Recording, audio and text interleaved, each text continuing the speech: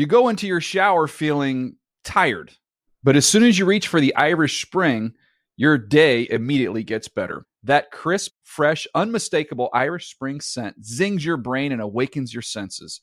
So when you finally emerge from the shower 37 minutes later, because you pay the water bill so you can stay in there as long as you want, you're ready to take on the day and smell great doing it. Irish Spring Body Wash and Bar Soap. Fresh, green, Irish. Shop now at a store near you. Getting ready to take on spring? Make your first move with the reliable performance and power of Steel battery tools. From hedge trimmers and mowers to string trimmers and more, right now you can save $50 on select battery tool sets. Real Steel. Offer valid on select AK system sets through June 16, 2024. See participating retailer for details. If a new house is on your wish list in the next 5 years, grow your savings faster and experience your dreams with an Ohio Homebuyer Plus account from Kemba Financial Credit Union. A savings account specifically designed to save for a new home, where you can earn 7% APY, a $500 matching bonus, and a $1,500 mortgage closing cost credit. Learn more at Kemba.org. Offer expires March 31st, 2025. APY equals annual percentage yield. Restrictions apply. NMLS 292230. Equal housing lender. Federally insured by NCUA. The Around the League podcast is 25% Jewish. Welcome back to another edition of the Around the League podcast. My name is Dan Hansis, and I am joined, as always, by a room full of heroes. Chris Wessling, Mark Sessler, and Greg Rosenthal. What up, boys? Hey, Dan. What's up? Week 4. Here we are. We're ready. Sunday night. Nice week. Nice Sunday of action. What's your takeaway so far of Sunday's games? I'm just excited for Mark. I mean, it takes a while. Mark watched last week's Browns win with total stoicism. You wouldn't have known he was a fan at all. This game, he really wouldn't let any optimism shine through until that final touchdown. And now my vision of the Browns on Thursday Night Football this Thursday, NFL Network, they win that game 3-2, and they're in sole possession of first place. Listen, I think a lot of people, and I appreciate the enthusiasm, but anyone that's lived through the Cleveland Browns experience for a couple of decades is naturally, there's some caution there. All right, we're going to get into that, but why don't we do what we've been doing? Okay, we're going to go through all the games Sunday. As every week, Greg assigns us all to different games, so each of us will talk about the games that we watched closely, and then the rest of us will chime in with, substantial comments or maybe just kind of filler comments. We don't know what we're going to give you from an episode-to-episode basis, so we'll see how that plays out. But let's start with what I think we all agreed on was the best game, or maybe the most important game of the day. The Seattle Seahawks, down 20-3 in Houston, come back and knock off the Houston Texans 23-20 in overtime, and a game that changed in an instant on the Richard Sherman pick six with less than 3 minutes to play. Greg, you watched that game. What did you take out of that? Well, I'm looking at my notes here, and pretty far down the page in this game, I wrote, beatdown of epic proportions, most impressive performance by any team this year. And that was the Houston Texans about two-thirds of the way through the third quarter. The Seahawks had no offense whatsoever. Houston was just dominating the game, and I just didn't see it turning around because the Seahawks had no passing game. And then for a variety of reasons that we can get into, Seattle just pulled off an incredible comeback, and it was, to me, probably the most fascinating game I can remember this year. To me, that was when Sherman also had that, when he had the pick six and he ran it back in. To me, that was the newsroom moment of the day where everyone reacted to it in unison, and it was like, whoa, what just happened here? This game that the Texans were in complete control of, all of a sudden it got turned on its head. And then it came down to this, to me anyway, Matt Schaub, your back is now against the wall. The walls are crumbling down. You need to now fix this after you put your team in this hole. And what does he do? He's unable to move the ball at the end of the fourth quarter in overtime, and they eventually get beat. In fairness, he played better than Russell Wilson for the whole day. And there were a lot of things that happened. The game turned on Ben Tate's fumble, which set up a field goal to make it 20-6. That was midway through the third quarter. Tate never comes back in the game, really, and I think that hurt the Texans. The Seahawks had one of the best drives of the season, a 98-yard drive where they overcame a 2nd and 20, a 2nd and 24, a 4th down near the goal line where Russell Wilson made a defender miss and picked it up. If they tackle Russell Wilson there, the game is over. But people are going to forget, after that happened, Russell Wilson threw an awful pick. They had no passing attack whatsoever. So the difference was, to me, it was a defensive win, and it was Schaub making another bad decision. He's made a lot of them this year. This game seems to me like a microcosm of the Texans' 2012 season. They fly out of the gates with Cushing. He gets injured.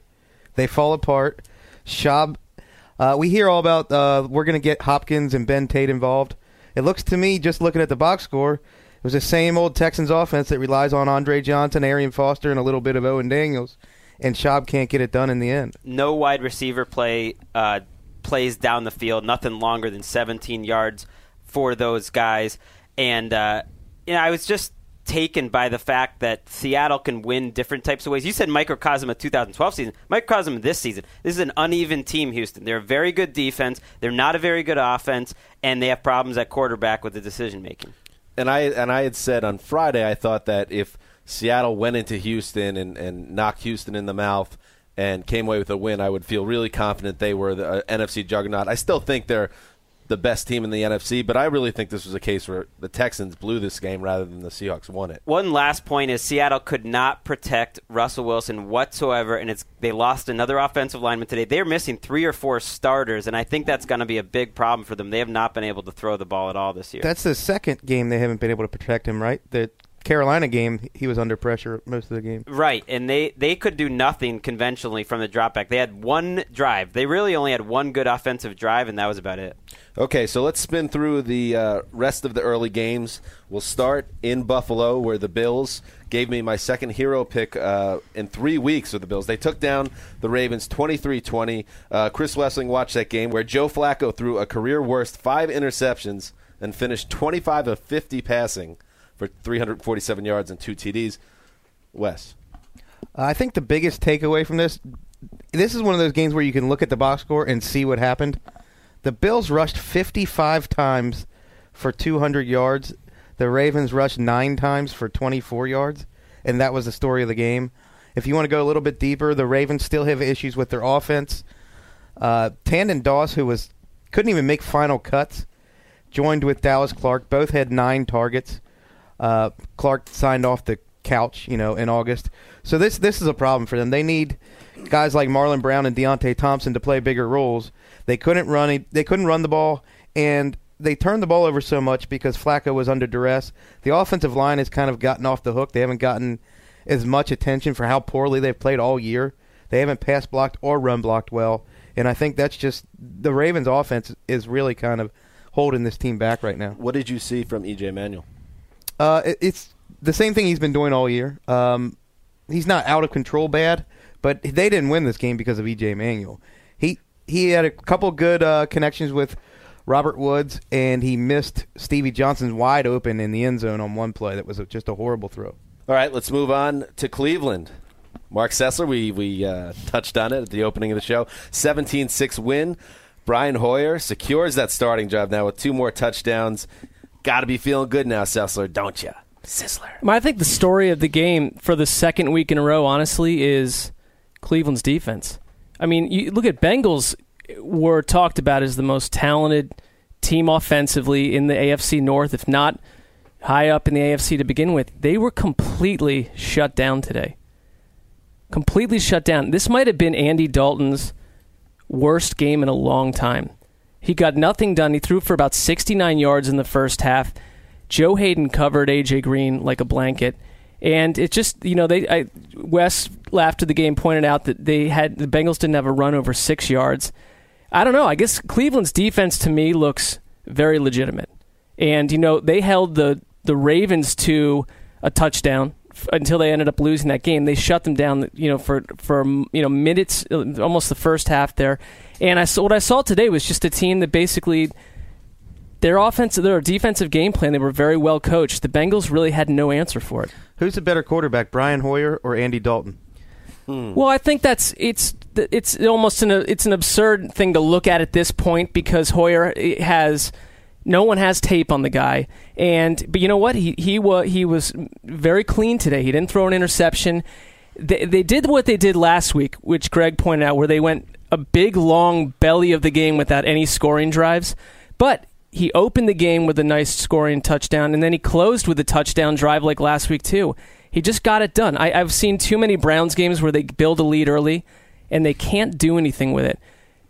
With Hoyer, 2 weeks in a row, they've closed it out. And, Wes established on Friday AD, which is after Dalton, and a way to break down Dalton, who's a middle-of-the-pack type quarterback. I'm almost – and I didn't see this game, but I watched clips of it, and from what I'm hearing here, it's starting to sound like not that Dalton came into the league one way and he stayed that way.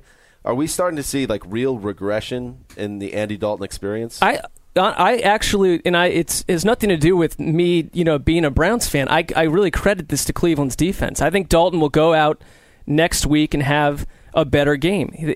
These two teams know each other really well, and they certainly know Andy Dalton.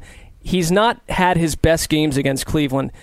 They know how to stop him, but they actually have a pass rush and they have a defensive line that they haven't ever had since they've come back in the league.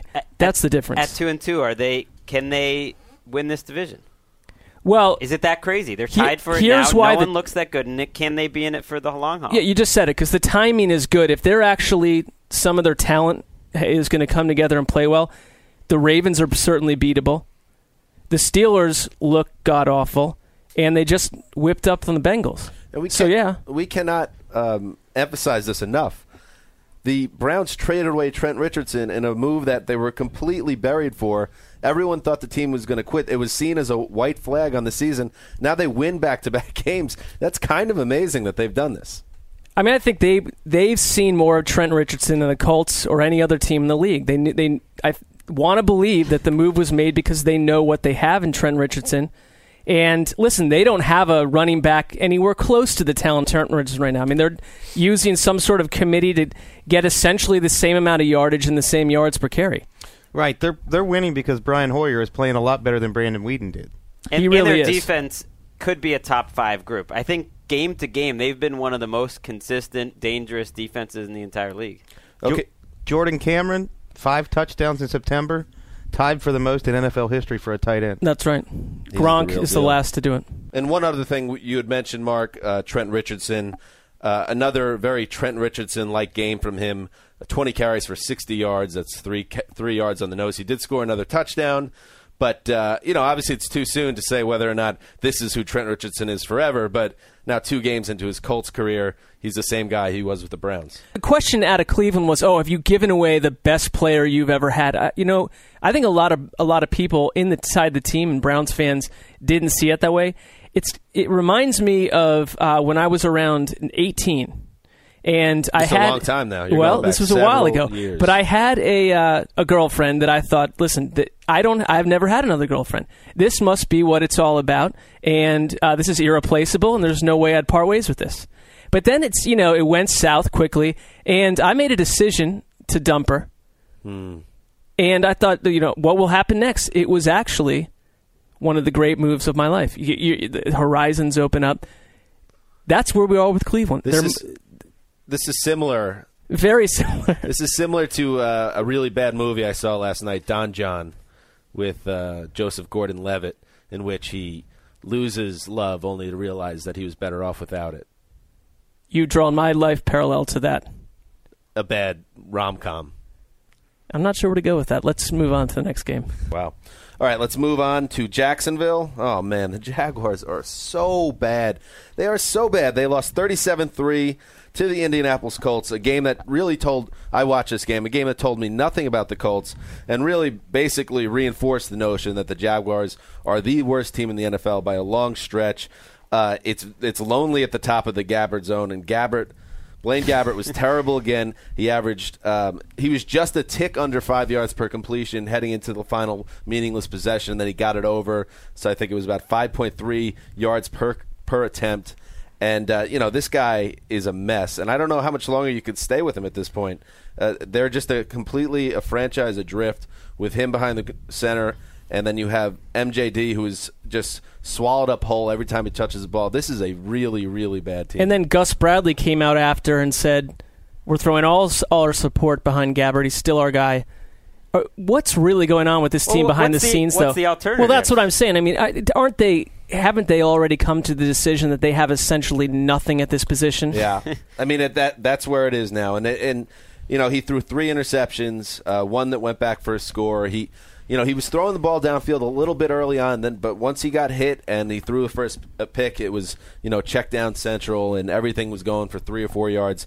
This is a bad team. And one thing I wanted to touch on also before we move on, because this game doesn't deserve a lot of coverage, is Trent Richardson scored another touchdown, but 20 carries for 60 yards. So this is against a bad team. He's still averaging 3 yards a carry, and it's still early to really start to really think, what's going on with Trent Richardson? But he is, in 2 games, he has not had a bust-out game. It's like, wow, the Browns messed up here. To your point about the Jaguars, they've scored 31 points this year. They've given up 129. So they are averaging, every week, losing by 25 points. That I can't remember a team having a month like that. And if you look at their schedule coming up. I can.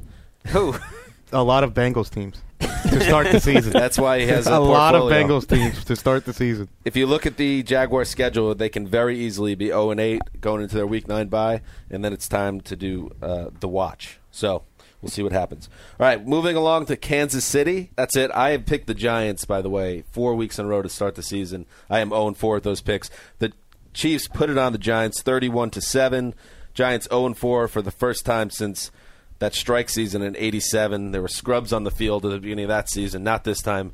Wes, how do you explain it? This is the same formula for both teams. Chiefs use conservative passing offense with Alex Smith. He doesn't do much down the field. Extremely boring to watch. Jamal Charles carries the team in the fourth quarter. He's become the best clock-killing back in the NFL. 3 straight weeks he's done this, where he just takes over a drive and they can't stop him. Defense looked great. On the Giants side, Victor Cruz is the only guy that Eli Manning can rely on right now. Hakeem Nicks isn't winning one-on-one battles. It's just like last year. And the backfield is a mess, and I'm putting that one squarely on Tom Coughlin. Hey, by the way, Victor Cruz, let's calm down with the salsa dance right now. I agree with that. I saw you tweet about that, and it is wrong at this point. And I understand the game was still close when that happened, so it wasn't like they were getting blown out. But let's win a couple of games. Let's win a game. Well, McCluster had one of the best. Start dancing again. McCluster had one of the best return touchdowns you'll ever see, and pulled out the salsa dance to mock Victor Cruz. Good. It's a really rough point in the season when this Victor Cruz salsa dance is absolutely talking point number 1 in New York. Tomorrow, they've been already talking about it on Twitter. One last thing about the Giants: Brandon Jacobs is the slowest running back I've ever seen in the NFL. This version of Brandon Jacobs he's just moving. There's no reason for him to be out there. Can I ask you a quick question, though? David Wilson, because it's 4 weeks in a row where it's what happened with this guy. Looked like a little bit better today statistically. That's all I saw. But they've been behind in every one of these games. Is that part of the problem? That's part of the problem, and it's a little bit of the Mark Ingram effect. When he's in, he's going to run the ball. Defenses aren't fooled by what the Giants are going to do when David Wilson's in the game. They're using that. Darrell Scott's only in on passing downs. Brandon Jacobs only in for short yardage, and Wilson's in when they want to run the ball, so they're very predictable. And I put that on the coaching staff. They've been outscored, by the way, by 85 points so far this season. So when you're looking at who are the 2 worst teams in the league, just by points scored, there's no doubt it's the Jaguars and the Giants. And by the way, one of our running features from last year, Stick a Fork in Them, where we declare teams dead and incapable of making the playoffs. We weren't exactly accurate last year because the Redskins made it and we stuck a fork in them. I say we, but I really mean Greg Rosenthal. And by exactly, you mean we totally screwed up and it was the worst possible outcome. But we're going to try it again this year, and there are some 0-4 teams to choose from, so we're going to unveil our first one this week, so look out for that. That should be shocking who we pick. Good tease. Keep people on the edge of their seats. Okay, let's head to London, where the Minnesota Vikings and the Pittsburgh Steelers, both winless, face off. The Vikings get the 34-27 win. This is kind of how the Vikings saw it entering the season. You got a 70-yard touchdown pass reception by Greg Jennings. You had Peterson ripping off a long touchdown run. The only difference is it was Matt Castle behind center. Greg, what did you see in this game? Yeah, these are two bad teams. I don't think we need to spend too long on it. And my takeaways were basically that they got to stick with Matt Castle, I think, coming out of the bye week. I don't think he played as well as his numbers indicated, but he was willing to be aggressive down the field. And I think it's a really bad sign that Ben Roethlisberger played pretty well in this game. They got a B game from Roethlisberger. He threw for a lot of yards, made a lot of great plays, and they still lose. This time it wasn't just the offensive line who was terrible. It was the defense who couldn't tackle anyone, giving up big, wide-open throws to Matt Castle, and they just looked every bit like an 0-4 team. Give us a report on Le'Veon Bell. He looked competent. I wrote that it was nice to see a competent runner for the Steelers. Didn't wow you. Looked like he struggled in pass protection, but he was a 4 yards per carry, was okay on the goal line, and at least they have someone now. Ian this morning reported that there was... Ian Rappaport? Yes. NFL Media Insider? NFL Media Insider man, Ian Rappaport, reported that there was a lot of frustration in Pittsburgh. Now, not just among the fans and on the streets, which is obvious with Todd Haley, but inside the organization. Do you feel like when they come out of their bye week, is he still with this team? Yeah, I think so. And to me, the frustration probably is with his management style as much as the plays. The offense looked a lot better with Heath Miller and Bell on the field. If the defense had played like they had the first few weeks in this game, they would have won, but it didn't happen. And, Greg, I promise we won't bring up that Roethlisberger was your MVP pick anymore. But I do want to just say one thing. Roethlisberger did have his moments. I got to watch this game a little bit. But he did have basically the game-deciding lost fumble. A very flawed team. If he was truly an elite-level quarterback in 2013, they would have at least the one win right now, and he has not been good enough this year. But on that play, though, the pocket's crashing around him before he had Hold anything. on to the ball, Ben. Come on. That game was over whether he held on to it or not. Would have ended on a sack. But, yeah, that was – you have to – even as Big Ben's biggest supporter, and this was kind of a vintage game where he's running around doing things, he's still making too many mistakes. I will say if Pittsburgh gets its first win against the Browns, I will not watch football again for the rest of the year. Isn't that going to be hard to do your job? We will have to find a new writer. Okay, well, let's move along to Tampa. I would say Tampa Bay, but Tampa Bay actually isn't a city. It's Tampa. The Tampa Bay Buccaneers thought they were going to get the first win, up 10-0 at the half. They get beat 13-10. Mark Sessler, this does not sound like a very interesting game, was it? Well, I thought it was from the angle that Glennon came in and through 3 quarters looked, I thought, very technically clean. He looked better than Freeman had at any point this season. They didn't ask him to do too much, but he did what they asked. He hadn't made any major mistakes. What I liked about Glennon in general was that, he saw a lot of pressure, and he got rid of the ball. He didn't just hang back there and allow them to throw him for 6-7-year losses. But then the fourth quarter hits, and, we have to write up our write-ups for these games and get our notes together. I kind of had this thing in the bag. I was like, I know what's going to happen here. This has a certain trajectory to this game. Then everything changed. Arizona scores 13 unanswered points. Carson Palmer looked like a statue back there for 3 quarters. That offensive line's a mess. But Fitzgerald ultimately, I think, beat out Darrelle Revis in this one-on-one battle. Caught a big touchdown. They scored another field goal to go ahead. And listen, two interceptions by Glennon in the last 4 or 5 minutes of this game looked very Josh Freeman-like. By the way, I like our robot terms that we're using to describe people. Greg said that Le'Veon Bell was competent. Mark says that Mike Glennon is technically clean. Technically clean. Well, was. Competent. Do not. Doug Martin, the third back in NFL history with 26 carries and less than 40 yards. Tell me what's going on there. Well, I think that we've seen him struggle to have one of those games that he had a couple times last year where he just broke away and compiled yardage. He didn't do it today. But that's what had me impressed with Glennon early, because they really tried to help him out by going heavy on the ground game. It didn't work. The Cardinals did a nice job stopping him, and Glennon kind of saw through that. He just kind of kept pushing through it and doing his best to move the team. It wasn't a great game for him. But I think they did, I can see why they made the switch if they watched these two guys in practice Cardinals all season. are 2-2 with 3 games on the road so far. Bruce Arians deserves a little credit here. I just don't see that. I don't see that lasting. They need to do something with that offense, though. It's their skill players are not really able to do what they need to do because of this line. One last stat to my point earlier on the Bengals. Tampa Bay Buccaneers 0-4 for the 10th time since the merger, which ties the Cincinnati Bengals. 10 times they've been 0-4. Wow, that's pretty rough. Now it's time, always one of the best times of the week, where we head over to Chicago, our Chicago correspondent with ATL, Kevin Patra, going to take some time off from his I'm in the Friend Zone dinner with Jennifer Hudson. Kevin Patra, how are you, buddy? Let's go, boys. Big day today. How is everything out in Chicago? It's beautiful. It's a nice, crisp night. You know how it is. I don't actually. Don't have much experience there, no. All right, Kevin Patra, here we go. You ready? Let's talk a little football. Your Detroit Lions have another win under their belt. Wow, what's going on here? Reggie Bush continues to be a difference maker. 173 yards of total offense. You take down the Chicago Bears 40-32. What's going on? Well, I'm glad you're finally on board with the Reggie Bush train. I'm in. Dan. I'm fully on board now. He was just absolutely phenomenal. He makes such a difference in that offense. I mean, they were splitting out wide because they don't have receivers. His running was ridiculous, the best thing we've seen since Barry Sanders in Detroit. Whoa. I mean, he's a difference maker in the offense. There's no question about that through 4 weeks. Better than Artos Pinner. Just a little bit, not too much. Just saying, got to give him some credit. I mean, is this a team that you're feeling can win this division potentially? And looking at what the Bears did defensively, what's going on there?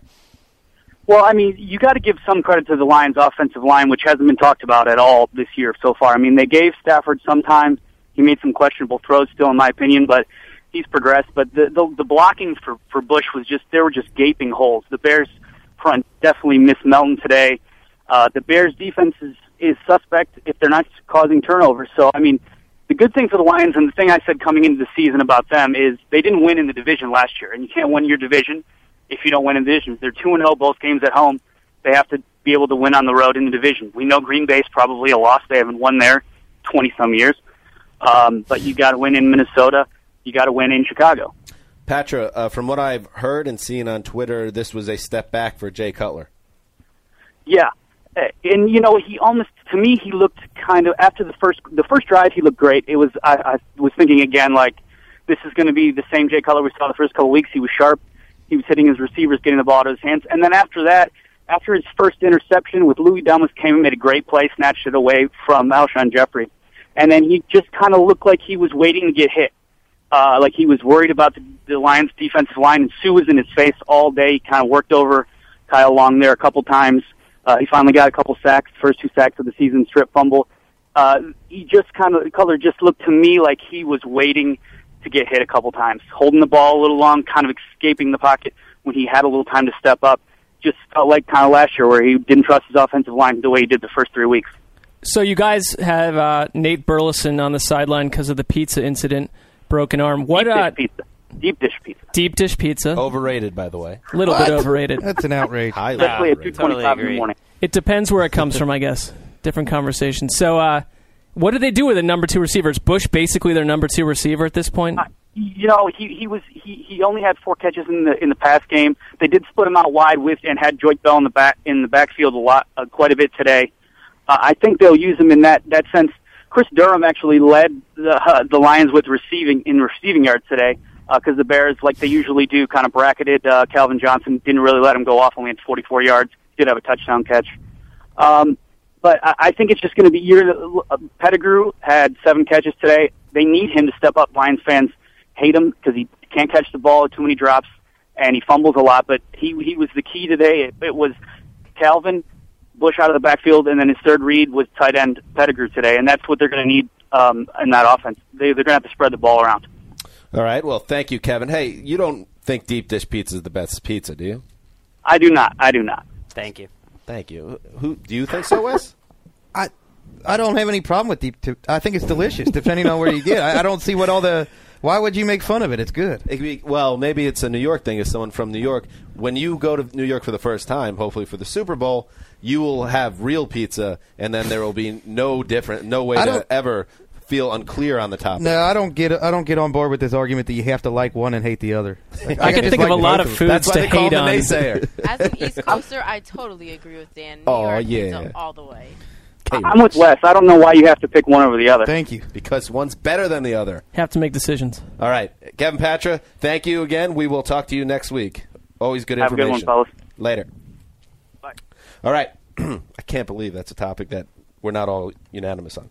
Let's move on to the late games, and we'll start with a dreadful one in Nashville. My New York Jets went down in flames. Chris Wessling, the improbable hero pick there. He got the Titans. They whooped up on the Jets 38-13. But the bigger story here is Jake Locker, who was in the midst of probably the best game of his career, suffered a potentially serious right hip injury. We don't know at this time how serious it is, but it did not look good. And that really casts a big shadow over everything that's going on for the Titans, who started out 3-1. I think that's the biggest story of the day. You know, it's too bad that injuries work that way, but this is one of the most surprising teams. And like you said, from what I've heard, it's two of his best games of his career back-to-back. And if he's gone, it's pretty much, okay, you know, wow, we have Ryan Fitzpatrick. That's that.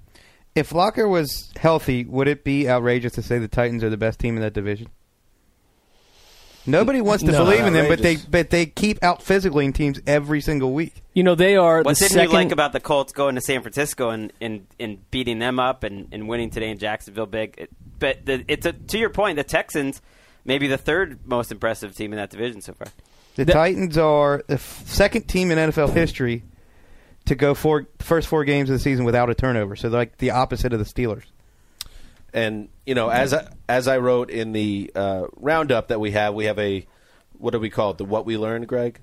Yeah, what we learned, takeaways from the game, that's on our site every Monday morning. You can check it out. Literally dozens and dozens of takeaways from each of the games.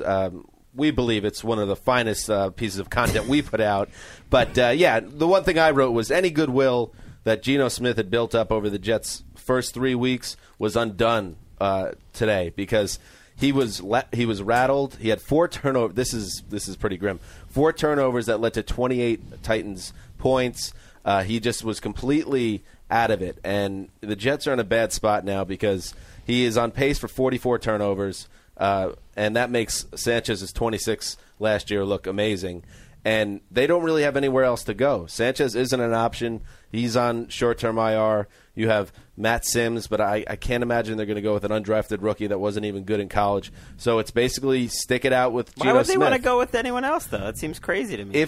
And I implore you to watch the game tape for this game because it could become a situation where they almost have to do something. If this becomes a regular thing where he's turning the ball over 2 or 3 times a game in deadly spots and not giving the defense any chance, this game was bad enough to really make you think that the Jets are in bad shape potentially. I love the pendulum swings in the it's NFL. one game. No, I mean, Jets fans were telling me this week they couldn't have any possible interest in Josh Freeman because they have the next Johnny Unitas under center in Geno Smith. He's going to have 5 terrible games this year. He's already had 2. It's just that's how it's going to be. You just hope he kind of learns from him and gets better. And he like you two are both saying this week how much he's shown you.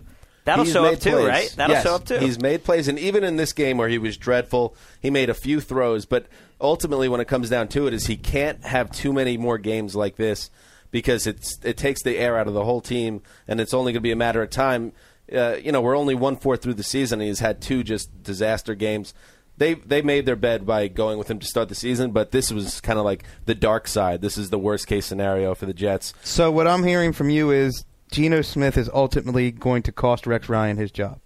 There's a very good chance he will because if they do decide, and it's probably the smart decision just to ride it out with him because you got to see what you have, but he is going to make a lot of mistakes this year, and he is not a well-rounded player at all at this point, and it's going to cost them a lot of games. Well, real quick, you've got a GM who put everything into drafting Geno Smith and rebuilt their backfield with Chris Ivory and Mike Goodson. That's 3 critical skill positions that essentially could be a disaster at the end of the season.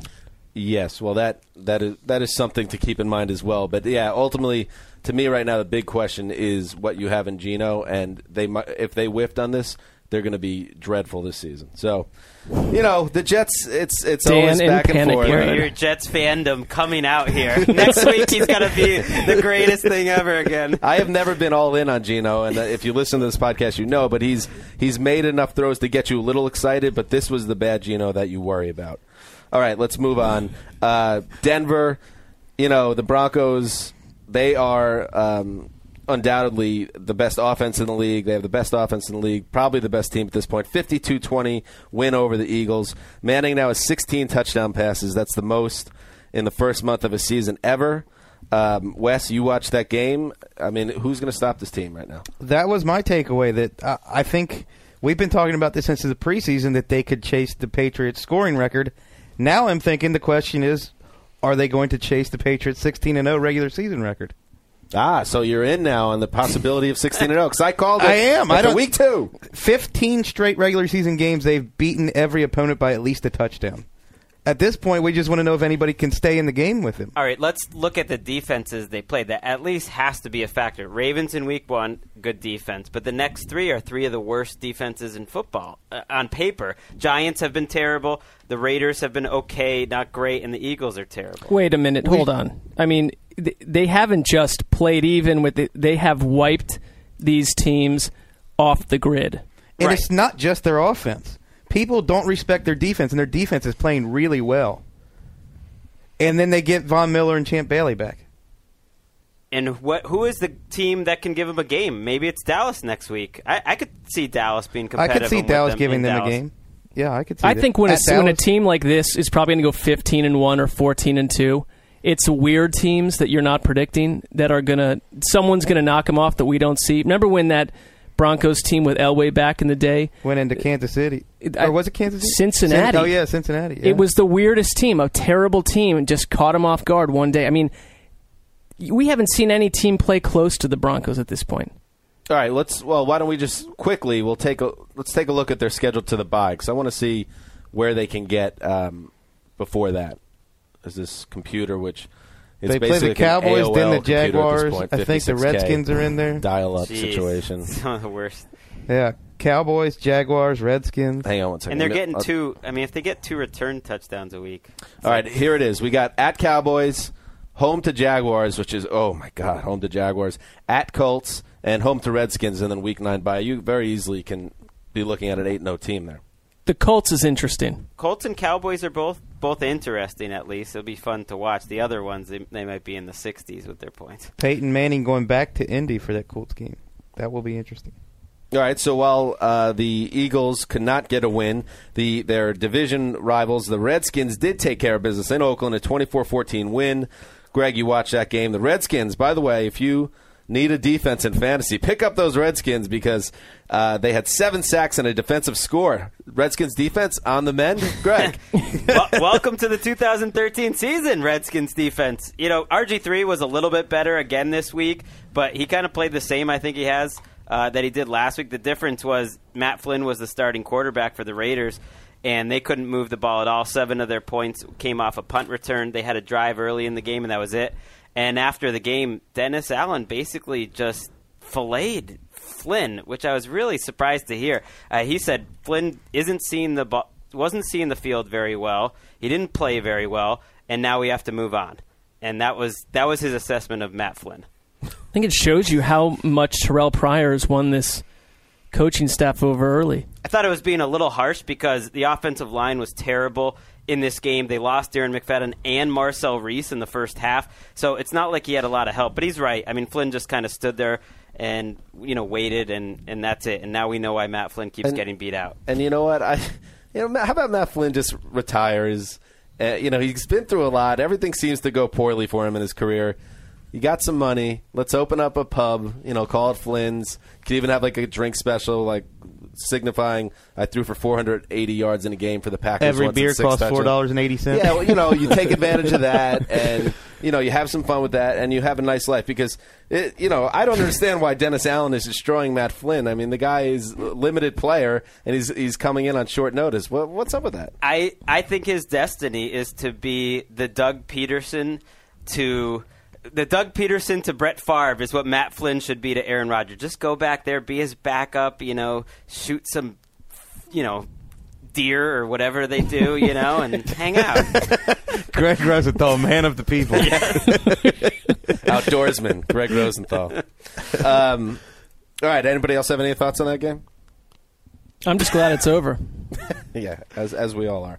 All right, let's move on to San Diego. Oh, it's time to buy in on Phillip Rivers for MVP talk. It's time. What a game by Rivers. I watched this one.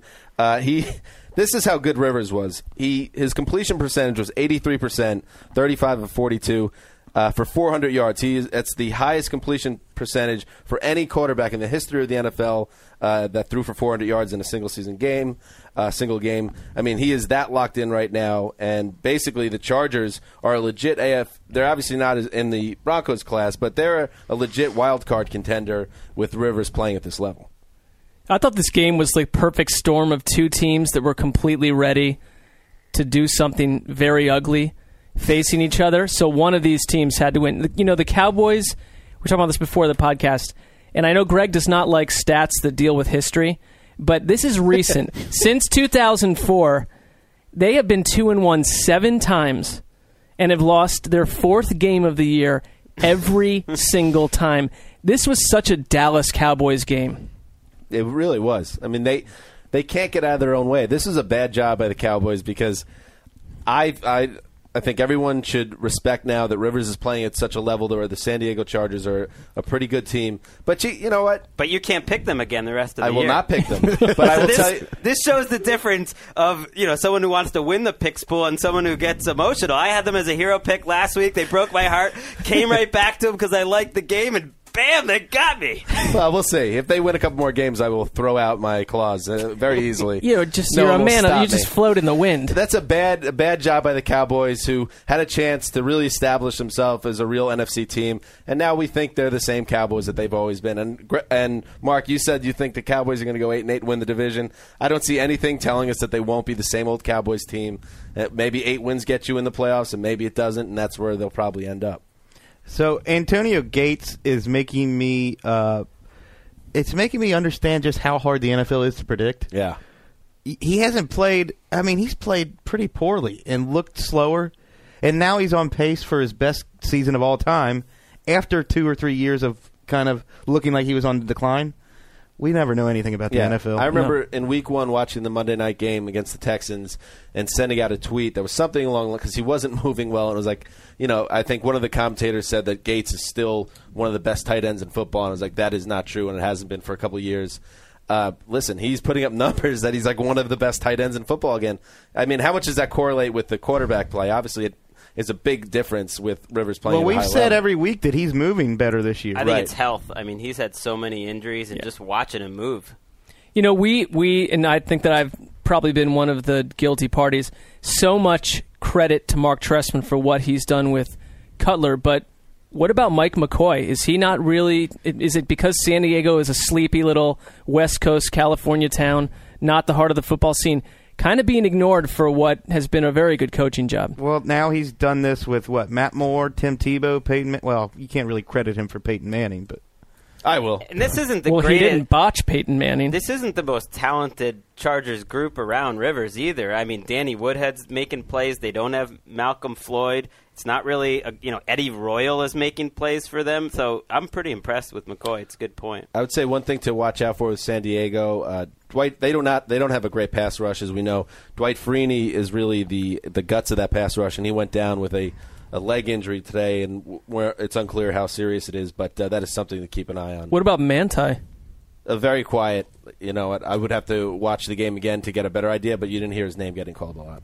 Which takes us to the final game, Sunday night football. Alan Chris, it looked like another Sunday night stinker. Instead, we got some fireworks at the end of the game. Ultimately, though, the New England Patriots, a 30-23 win.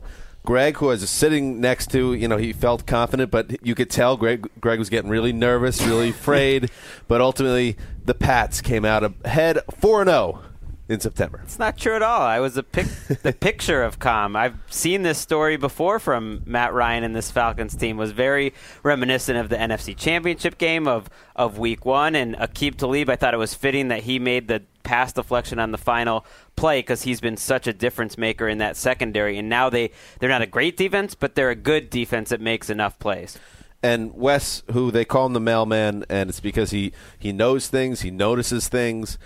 Wes, can you tell us a little bit about that last play, 4th down, the Falcons, they needed 5 yards for a first down. They went to the end zone, incomplete pass. Well, let's set this up with what they did all game. Belichick is known for taking away what you do best. He took away Julio Jones, and then towards the end he saw that Gonzalez was beating them, so we saw gunner coverage on Gonzalez, which is 2 guys covering him at the line of scrimmage. Collinsworth mentioned during the game that he's only ever seen that on Calvin Johnson. We've seen it a couple of times with him. So you got gunner coverage on Gonzalez. You've got one cornerback on Julio with safety help over the top. So Ryan isn't going there. He's not going to Gonzalez. And then they put Aqib Talib, their best cornerback, on Roddy White one-on-one. Who isn't Roddy White right now either. Right. So that, to me, that was brilliant defense from the Patriots. It gave Ryan a look that he didn't really have a great option. Do you want to go to Harry Douglas? Do you want to go to Quiz Rogers coming out of the backfield? They took away what the Falcons do best. And it's amazing that we were even in that place. I mean, this game was 30-13. Falcons, they get a score. They recover the onside kick. They score again. I mean, the game it spun out of control for the Pats. But Talib has become a star player for them, huh, Greg? It just shows the close difference in the NFL between, say, a 4-0 team and a 1-3 team. I don't think this Falcons team is that much different than the team that won 13 games last year, but they can't convert in the red zone. They were so lucky last year in all these close games, and now this year they've kind of been unlucky. As good as Ryan played, for some of the game, he made some big plays. Julio Jones, made great contested catches. I think you do have to knock him a little bit for those throws in the final sequence. Bad throw on first down, just completely didn't give the receiver a chance. And then on second down, pretty much the same thing, didn't give Tony Gonzalez a chance. So that's 2 pretty bad throws in the key spot of the game. To your point on Talib, even with Julio Jones catching that bomb late in the game, he went over 100 yards. Patriots are holding opposing number 1 receivers to 58 yards per game, even with that 100-yard game out of Julio. It's not just Talib as a Patriots homer. It's Talib and McCourty at safety. McCourty at safety has changed that whole defense since the end of last year. He's been a big help changing positions. Okay, so that is the Sunday games. We will be back on Wednesday. We have one more game in Week 4. That is Miami going to New Orleans. That's a great game. So we will talk about that on Wednesday and anything else that's going on. Until then, this is Dan Hansa signing off for the mailman, the sizzler, the boss, K-Rich behind the glass, and, of course, Lyle the intern. Until Wednesday.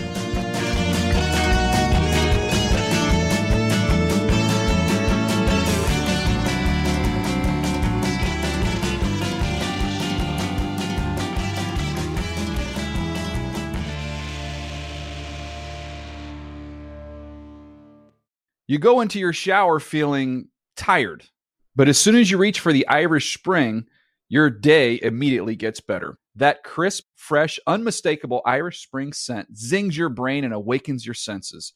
So when you finally emerge from the shower, 37 minutes later, because you pay the water bill so you can stay in there as long as you want, you're ready to take on the day. And smell great doing it. Irish Spring Body Wash and Bar Soap. Fresh, green, Irish. Shop now at a store near you. Open a limited-time 11-month certificate at Kemba Financial Credit Union. At 5.25% APY, it's more than triple the national average, plus it's a safe and secure way to grow your money. Visit your local branch or kemba.org/CD for details. Offer expires May 31st, 2024. APY equals annual percentage yield. Restrictions apply. $500 minimum and $250,000 maximum deposit. Advantage status required. Comparison based on bank rate average. Federally insured by NCUA. I'm late for a very important date. Time is running out to score adult theme park tickets at child prices from Undercover Tourist. This summer, make your Walt Disney World vacation more affordable than ever. Escape into a place where magic has the power to transport you into stunning worlds and your favorite stories for less. Buy from Undercover Tourist, an authorized seller, and link to official Walt Disney World apps so you can add on Genie Plus and Lightning Lane upgrades easy. Book your adult theme park tickets at child prices with Undercover Tourist now and save. UndercoverTourist.com.